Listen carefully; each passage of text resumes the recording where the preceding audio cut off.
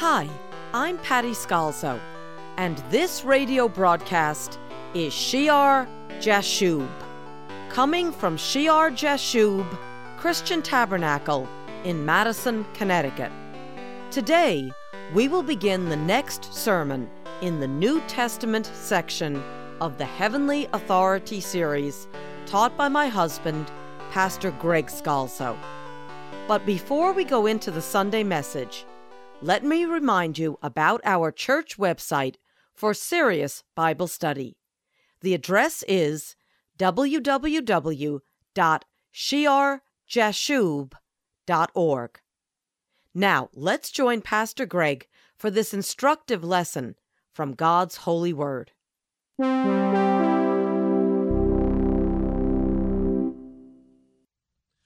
last time we closed the book of 1 Corinthians in the study, and we read in chapter 11, verse 18, "For first of all, when you come together as a church, I hear that there are divisions among you, and in part I believe it. For there must also be factions among you, that those who are approved may be recognized among you." We said how sin and pride and arrogance, how worldly religion will lead to divisions in the church, factions, even heresies.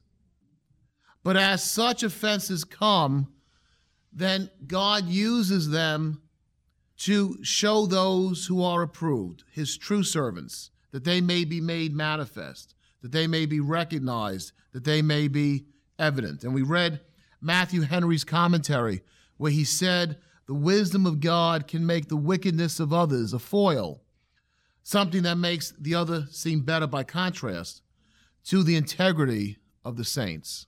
So while God does not want divisions, because of sin, divisions come, and then God will use them to show what is his word, what is approved, and what is not.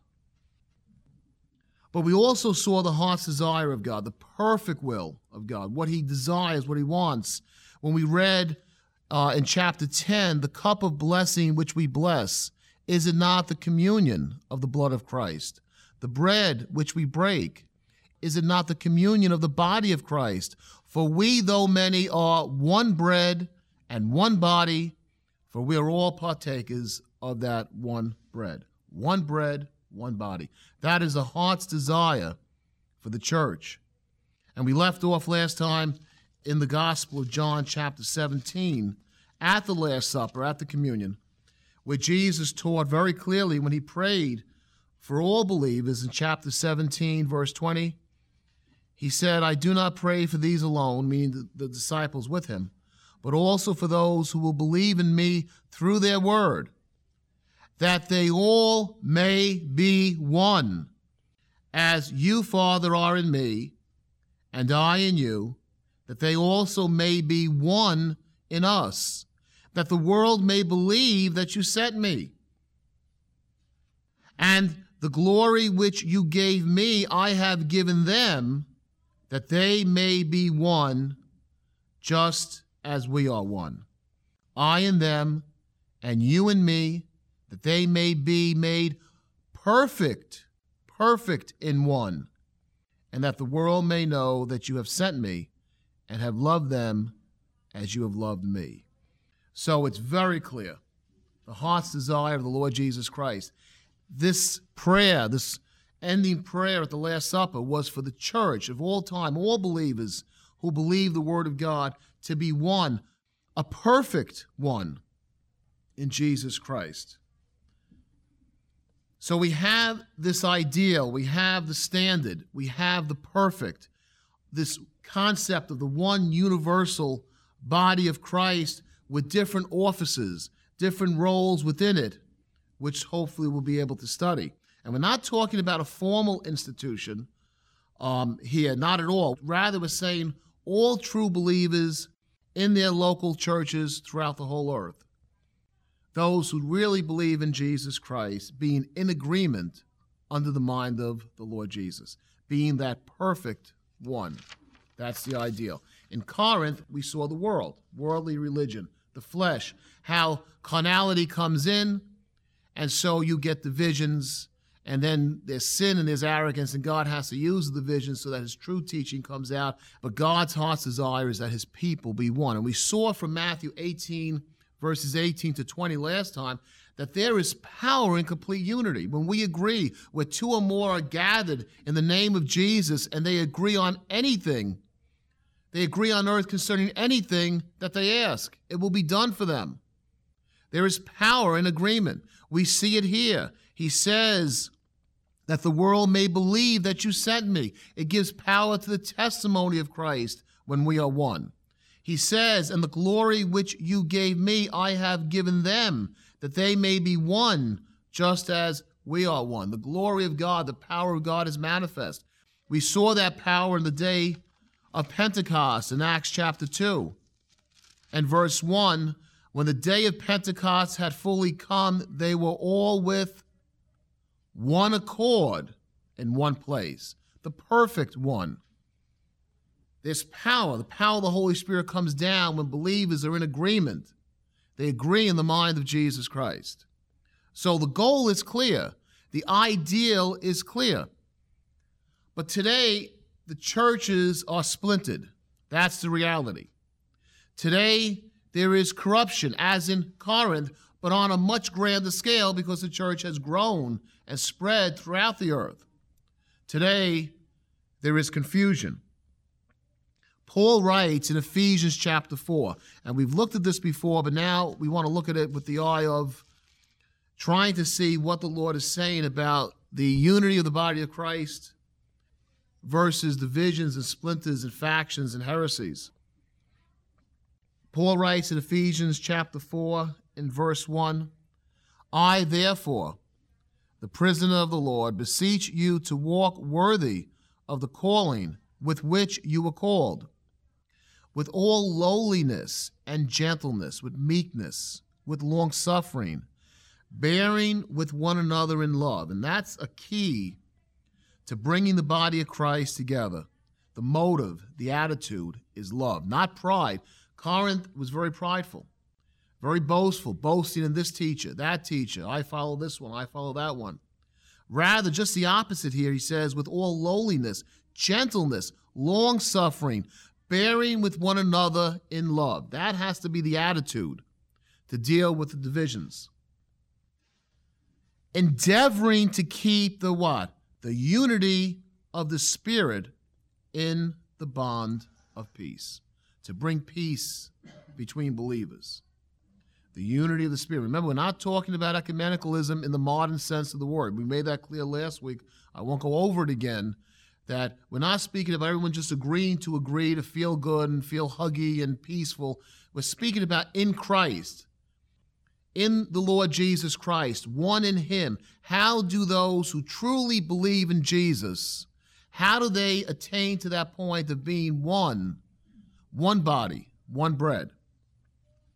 He says, with lowliness and gentleness, with long-suffering, bearing with one another in love, endeavoring. You have to endeavor. It's an action. It's an act of will to keep the unity of the Spirit in the bond of peace. There is, again, we read it, one body and one Spirit. Now, we're not speaking about one body, one institution. There is one body, one Jesus Christ, one church with a capital C. There is one body and one Spirit, just as you were called in one hope of your calling, one Lord, one faith, one baptism, one God and Father of all, who is above all and through all and in you all. So really, the ideal, if we are all in Christ and the Spirit of God dwells in us and we have the mind of Christ, we should agree, because Jesus is not splintered. Jesus is not schizophrenic. He has a perfect will. The problem is divisions come in because we're not always in the Spirit.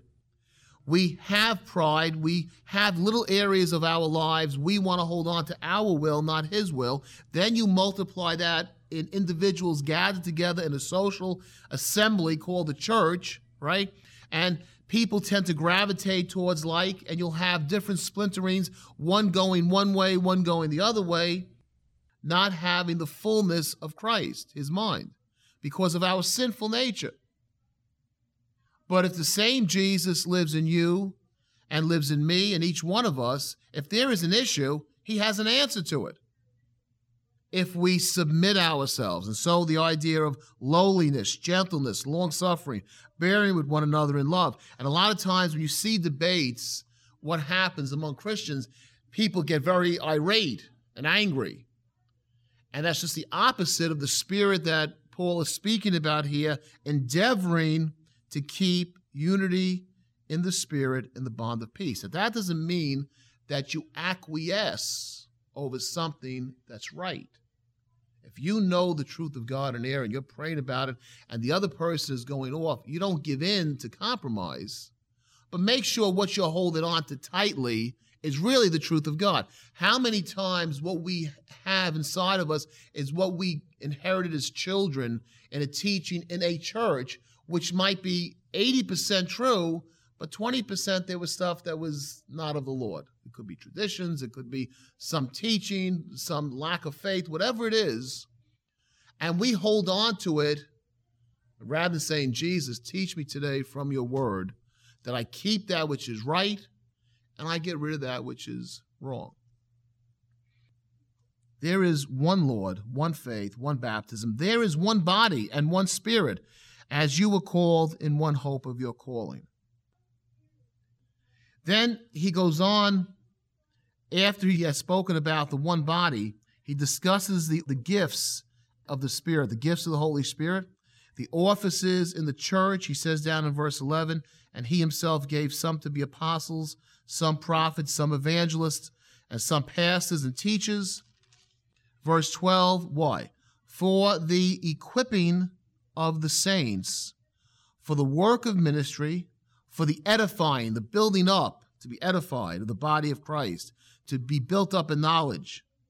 Verse 13, till we all come to the unity of the faith. Now, we're not talking about a movement called unity. There's a church called unity, which is as cultic as you can get. It's the New Age movement. The unity of the faith and of the knowledge of the Son of God to a what? Perfect man. Just like Jesus said, perfect one, perfect in one. Same word here, perfect man, to the measure of the stature of the fullness of Christ.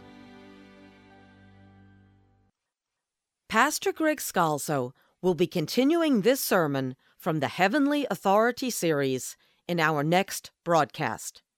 Shear Jashub Christian Tabernacle meets every Sunday morning at 10 a.m. in the upper room of the Memorial Hall on Meeting House Lane in Madison, Connecticut.